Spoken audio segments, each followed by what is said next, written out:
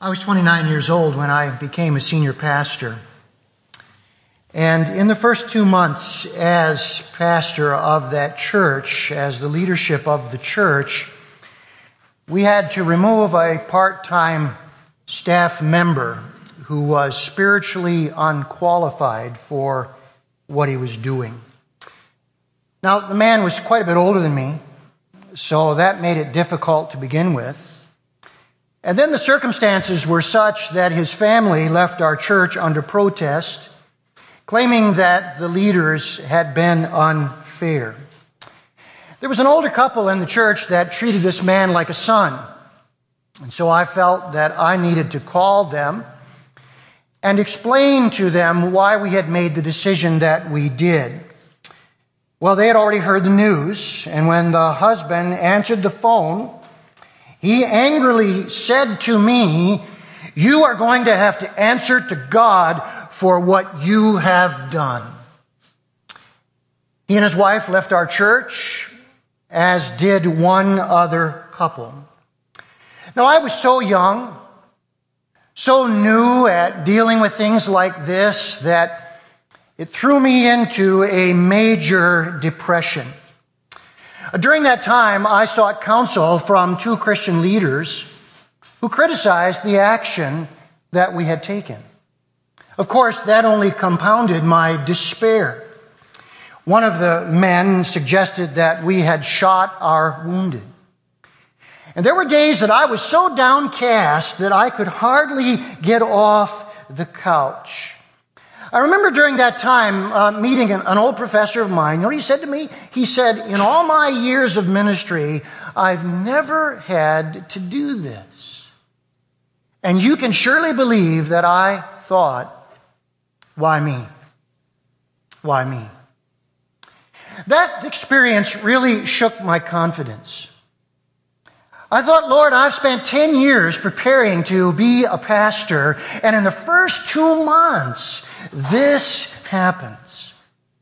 And I was wondering, God, are you really leading us? Is it true that we have shot our wounded? Now, God did some amazing things for me that reinforced my confidence. In fact, to this very day, I'm astounded what the Lord did in that situation. And at the end of the message, I'm going to tell you what He did. But all of us have had times like that when our confidence has been shaken. We have found ourselves in situations where we have wondered, God, why have you placed me in this circumstance? It could be a boss that we have who is so unreasonable, uncaring, or perhaps controlling that he has poisoned the whole atmosphere of the workplace. My sister had a boss like that. He was fired. The next boss, just like the first. The pressure got so great, she had to quit her job. Maybe you can't quit. Maybe you need that job and you need to live with that pressure every day in the office. It could be a neighbor who is so ill-tempered that he's always looking for a fight. And you can't move so that you can get away from him. Perhaps you've had a family member who has betrayed you. Now your family is divided, and you are living with the turmoil of that in your own situation. I knew a couple that was forced out of their church because they were mistreated by their pastor. They came to our church, and the wife said this to me. She said, "Our church was our family. And for us to be treated this way and then forced out, it was like our whole family turned their back on us." Let me ask you this morning, how do we find confidence in the midst of these kinds of life situations? How do we find encouragement to trust God? Do you know there's a whole group of Psalms that were written for this very purpose? They are called confidence Psalms. Here's what a confidence Psalm is. It is a psalm where the dominant theme of the psalm is the confidence which believers can have when facing crises. Now, over the next several weeks, we're going to look at 5 of these confidence psalms. This morning, we're to begin with Psalm 3. And I've entitled this psalm, How to Have Confidence in Threatening Times. Now, we need to understand the issue is always, who is God? Hear me carefully. The issue always is, who is God? What are the truths about God that we can count on? And David today is going to share them with us. Let's take a moment, shall we, and bow our heads together before we look at God's Word. Father in heaven, thank you for your encouraging Word. Thank you that your words were found and I did eat them. And they became the joy and rejoicing of my heart. May that be our portion today as we come to your wonderful truth. For Jesus' sake we pray. Amen.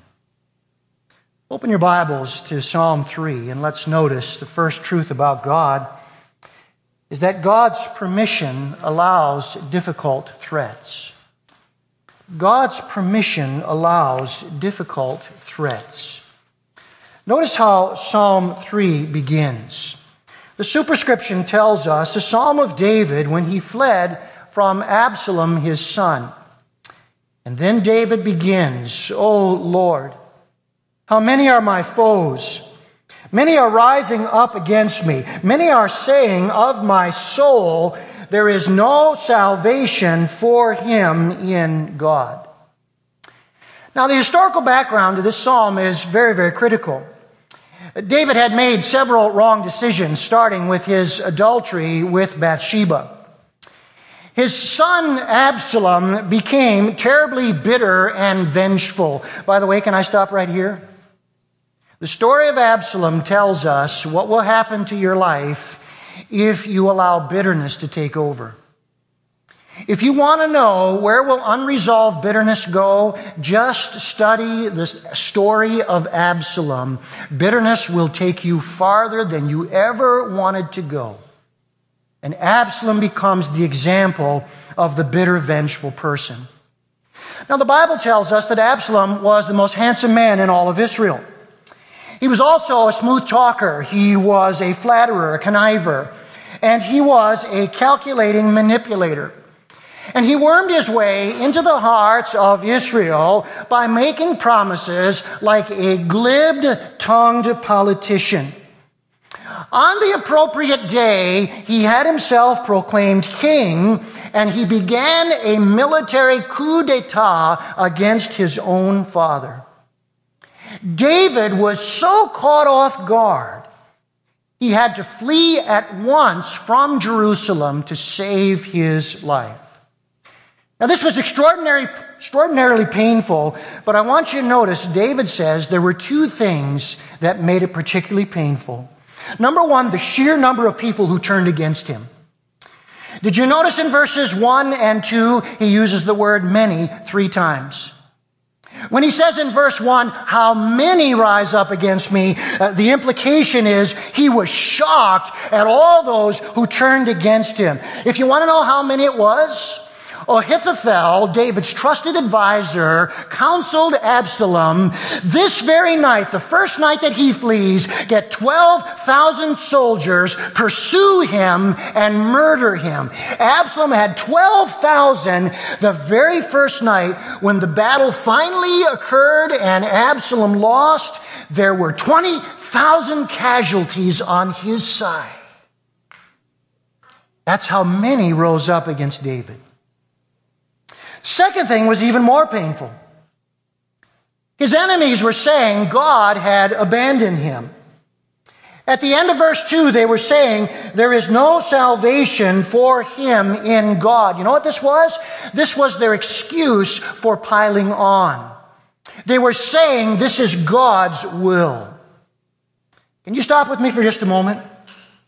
There's nothing more cruel than people threatening you and claiming approval from God. Nothing more cruel than that. And it's clear what was going on. They believed misfortune implied wickedness, and the wicked were God forsaken.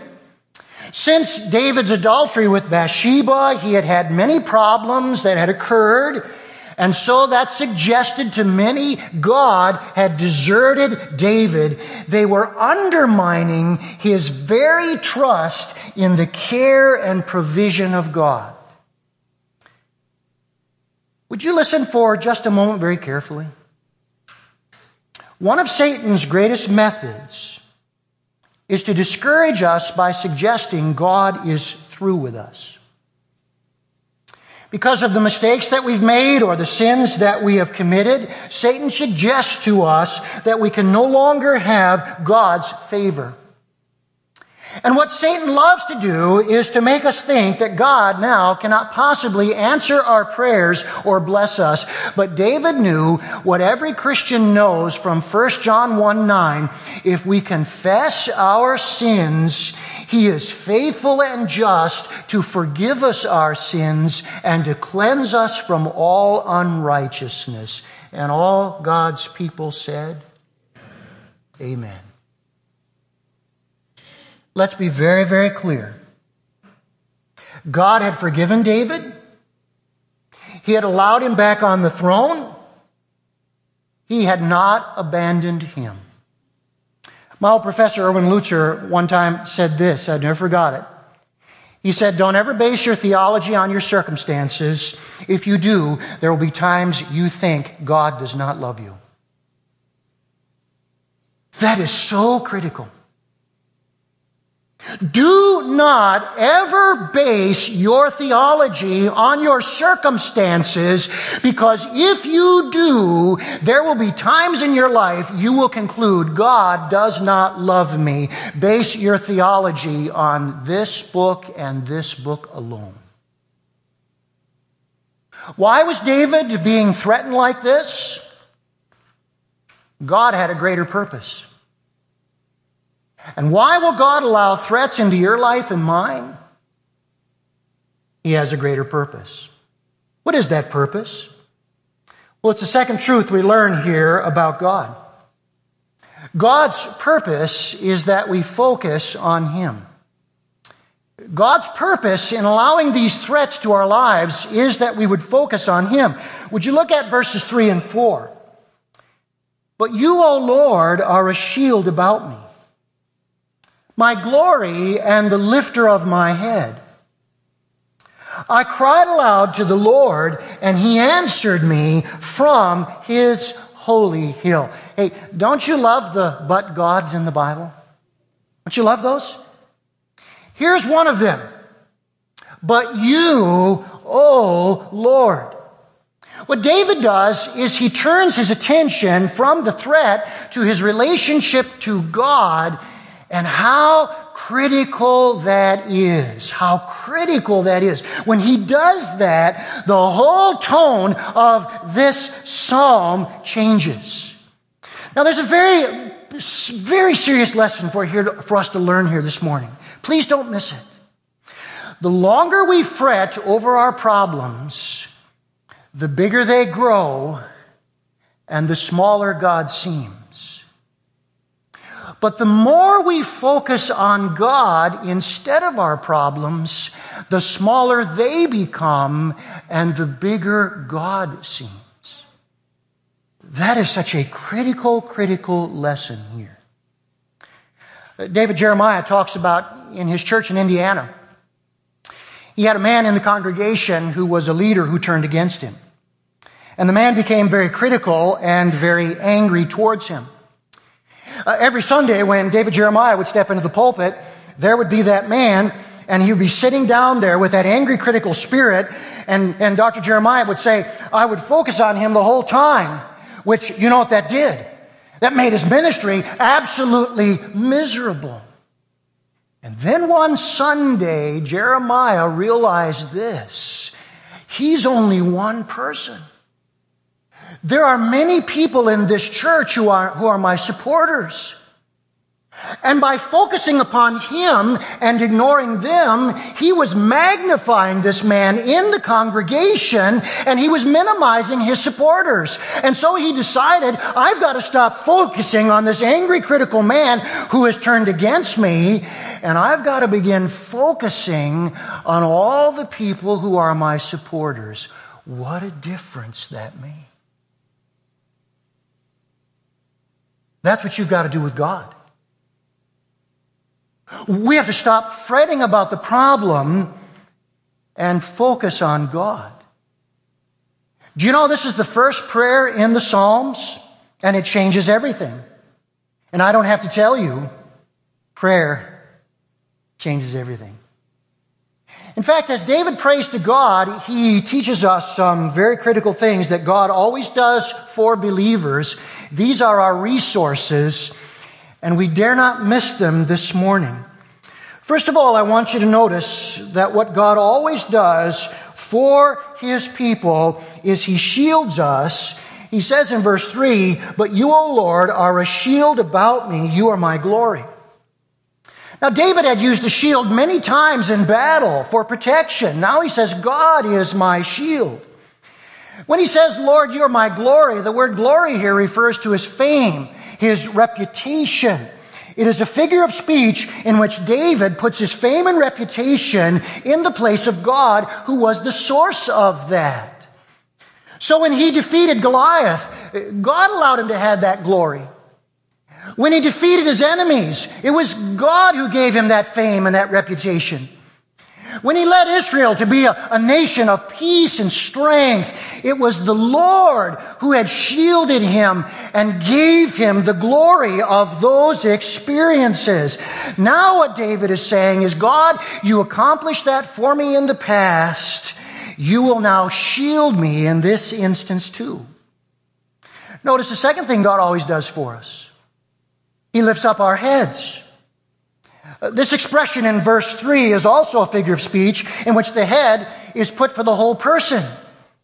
So what David means is, Lord, you will lift me up. You have the ability to restore me to my former position. By the way, do you remember how David left Jerusalem? Sometime turn to 2 Samuel 15, and the artist here has given us an excellent description. He left barefoot. He had his head covered in shame. And an enemy was on the opposite side of the ravine who cursed him and pelted him with stones. Let me ask you, should a king walk barefoot? Should he? But David understands, here I am in shame. Here I am being pelted by rocks. I'm the greatest king this nation will ever have. It looks very, very bleak. But David knows this: God controls my future, not my enemies, and he is fully capable of lifting up my head and restoring me to my position. You know, in my first church, after I had been pastoring for several years, a father about my age came and confided this to me. He said, I was opposed to you coming to our church as pastor. On the evening that we were going to vote for you to come, I was planning to show up and persuade people to vote against you. He said, I believe I could have been very persuasive. But he said, I got sick.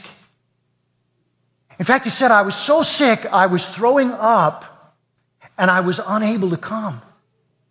He said, I never get that sick. And he said it lasted only one day. I was perfectly fine the next day and went to work. He said, God wanted you to come. I was going to thwart God's plan. And God set me aside for one day, making me sick. I was stunned. Can God immobilize a man for one day so that God can accomplish His purposes?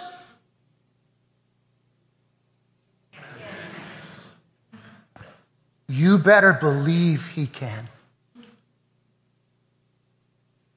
And apparently in that case, God was shielding me, though I had no idea what was happening. May I say something to you today?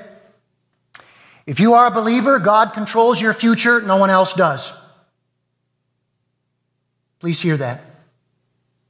If you are a Christian, God controls your future. No one else does. And you can trust Him. You can trust Him.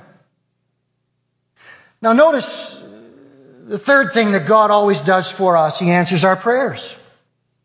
Look at verse 4. I cried aloud to the Lord, and He answered me from His holy hill. I'm reading here from the English Standard Version, and the word answered is in the past tense. This could be a Hebrew preterite tense, which means it is something that has already occurred, and I think that is the proper translation here. David is saying, Lord, you have already answered my prayers on this very first night that I have fled from my own son. How did David know God had answered his prayers and was going to deliver him? Truth number 3. God's peace replaces our fears. Look at verse 5. I lay down and slept. I woke again, for the Lord sustained me. I will not be afraid of many thousands of people who have set themselves against me round about. There was no way in the world that David should have slept. He was on hard ground. 2 Samuel 17 says it took all night for all of his followers to cross the Jordan. They finally finished the crossing at daybreak. How do you sleep when all of your followers, who are also under the threat of death, are crossing the Jordan River all night? He should not have been able to sleep, and then he had no idea whether 12,000 soldiers were pursuing them that very night when they were tired, disorganized, and vulnerable. No way should he have slept all that night. Would you agree with me? He should have been a nervous wreck.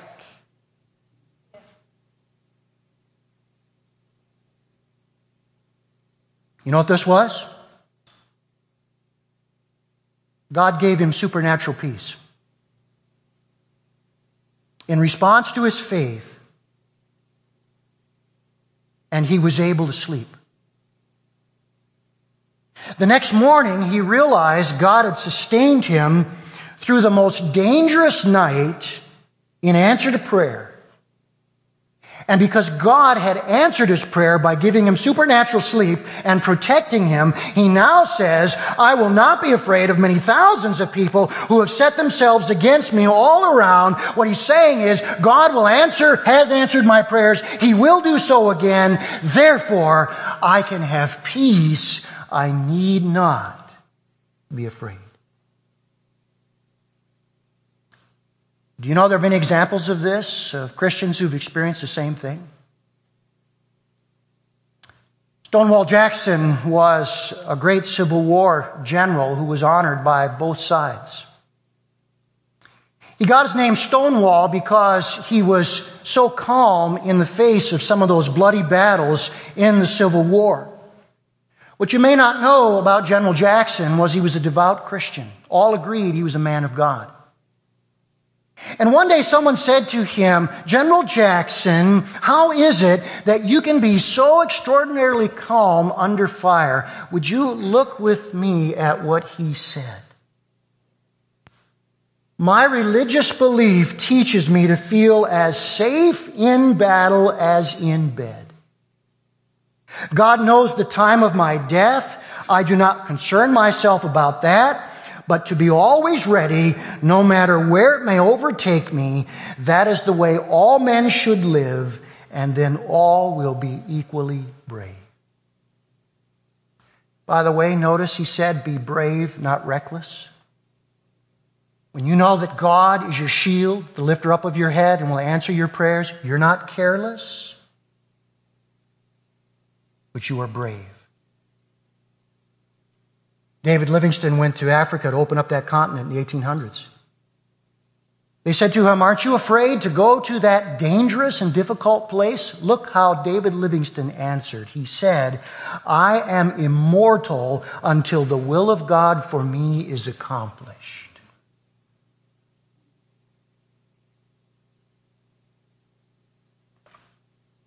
And the great Charles Spurgeon, in his volumes on the Psalms, said this, we need not fear a frowning world while we rejoice in a prayer-hearing God. Isn't that good? We need not fear a frowning world while we rejoice in a prayer-hearing God. Let me say to us today, if we are in the place God wants us to be, doing what God wants us to do, we do not need to be afraid. If we are in the place God wants us to be, doing what God wants us to do, we do not need to be afraid. And so David concludes this psalm with the last truth about God. God's promise for us is salvation and blessing. Look at verse 7. Arise, O Lord, save me, O my God. For you strike all my enemies on the cheek. You break the teeth of the wicked. Salvation belongs to the Lord. Your blessing be on your people. What God is saying to us is He's always working on our behalf. He can save us now from any trouble. He will certainly save us safely in the future in heaven.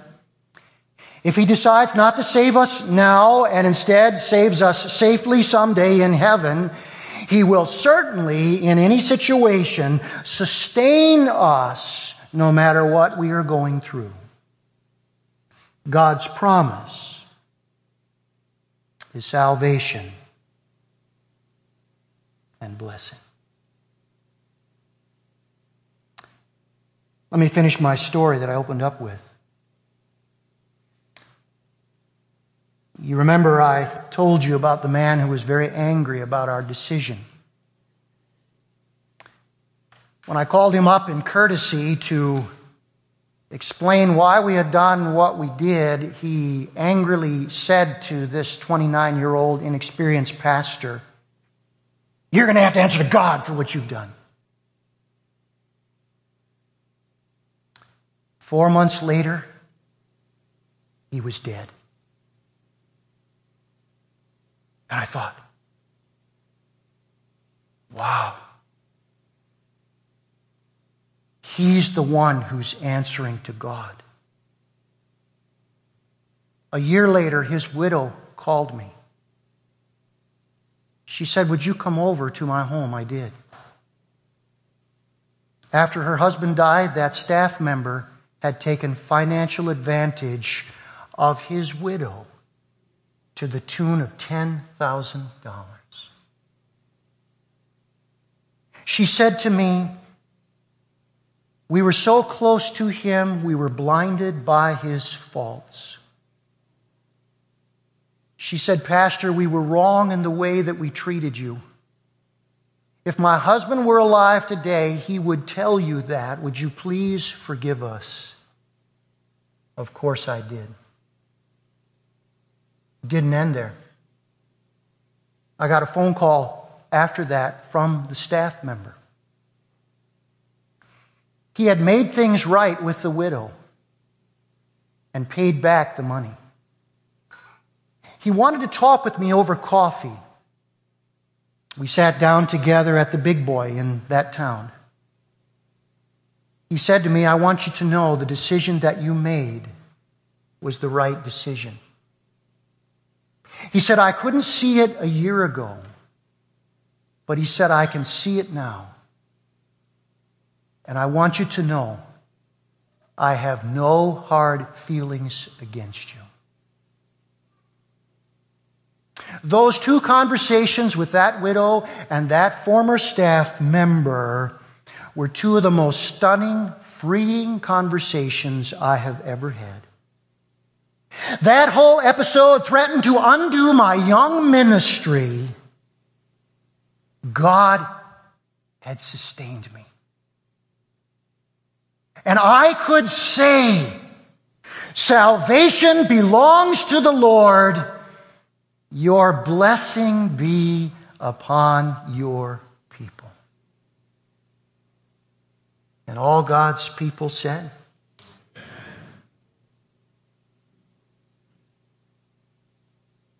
"That's your God. That's my God."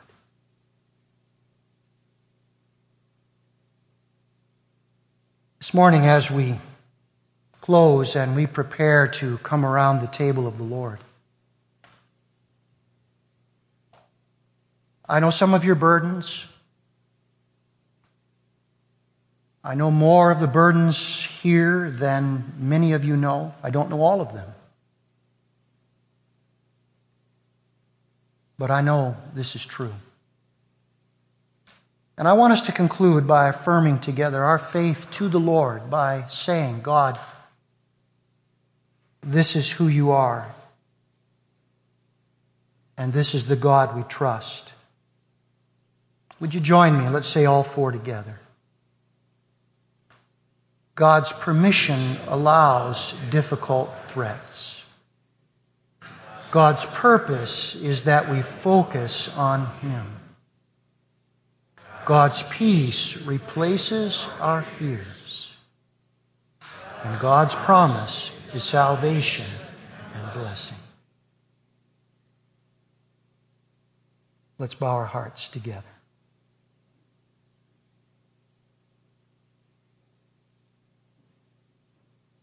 I know some of the burdens and threats you carry, some I don't. Perhaps like me, you have had a situation that you had closure in. And you can now see God did this for you. If that is the case, would you praise God right now? If you tell Him, "Thank you, God, you have given me closure." But maybe you're in a situation where you have not experienced closure. And you might say, "Pastor, that's great for you. I'm glad that you got closure. But I haven't." Listen, sometimes God decides to change us rather than change our circumstances. Sometimes God withholds closure because He wants to change us. He's God. And we must say, "Okay, Lord, if you're changing me, not those who are threatening me, I accept that. You are the sovereign God." But what God will do is He will sustain you. He will give you the resources you need so you can deal with the pressure you are under. If you can't thank Him for closure, thank Him for sustaining grace. Father, thank you today for this vision of God. Help us, Lord, today to see you as you really are. We confess that we are tempted to base our theology upon our circumstances, and that causes us at times to wonder, does God even love me? But Lord, we must always come to the Word. We must always come to the Bible. And we must always see the real God as He truly is. And then when we see Him, our problems and our threats will find their proper proportion underneath His sovereign permission, His strength, His care, His sustenance, His answer to prayer. Thank you, Lord, that today by faith we can say, salvation belongs to our Lord. His blessing be upon His people. We thank you, Lord, and pray these things for Jesus' wonderful sake. And all God's people said together,